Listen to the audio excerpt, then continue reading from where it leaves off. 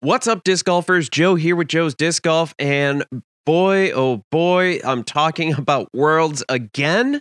Not that I'm really upset about that, but some new information has come to light with the whole OB painted line situation. If you're unfamiliar with that situation, OB lines were painted late after the first round, the night of the first round.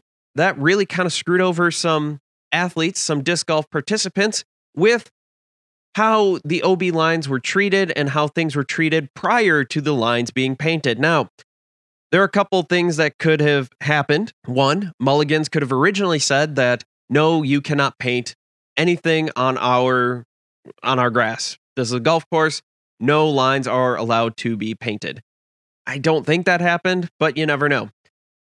So what happened then was they just painted slapdash OB lines where things were not always clear as to what was going on. And one thing that had happened was at the Utah Open about a week and a half beforehand, this matter was brought to light. Nico had some issues with that, whether things were inbounds or out of bounds and in hazard or not in hazard, and it can be tricky to play.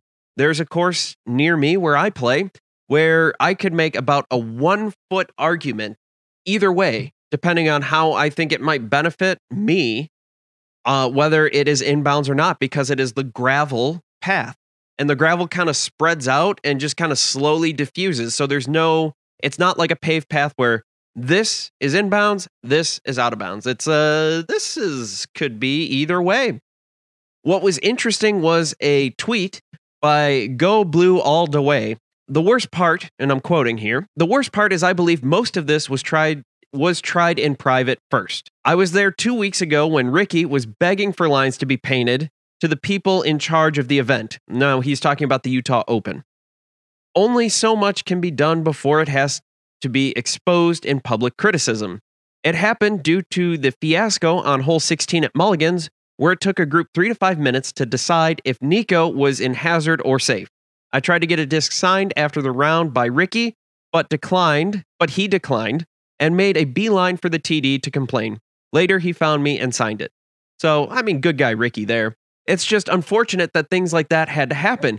Eagle McMahon also weighed in.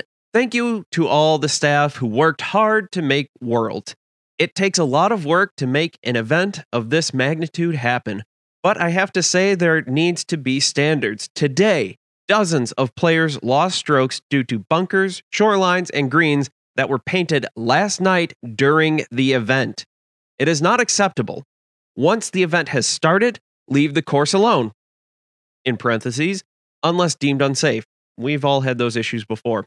Again, I'm grateful for the people who volunteered their time, but the PDGA should not let this happen at their biggest event. And I totally agree. If something happens where, you step on an area and suddenly bees come up from the ground, you have one of those ground nests, that happens.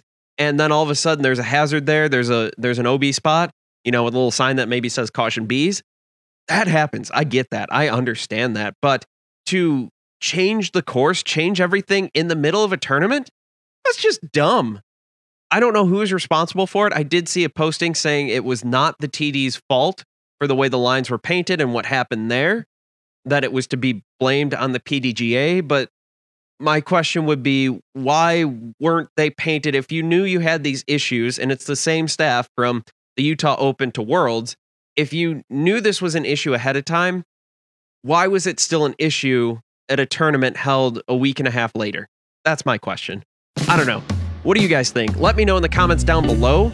I try to respond to everything. You can also find me on social media at Joe's Disc Golf on Twitter, Instagram, and Facebook. We also have a website, joesdiscgolf.com. Let's not forget to like, subscribe, rate, review, all that fun stuff, whether you're listening to this on audio or whether you're watching this in video. Thank you all again for watching. Don't forget to thank Treesus if you manage to kick into the fairway after a tree hit. And if you kick deeper into the wood, then guess what? You need to repent and reflect because you have transgressed against Treesus in some form or fashion, and you need to fix what you need to fix. Thank you all for watching. I've been Joe. You've been awesome. And I can't wait to see you all in the next video.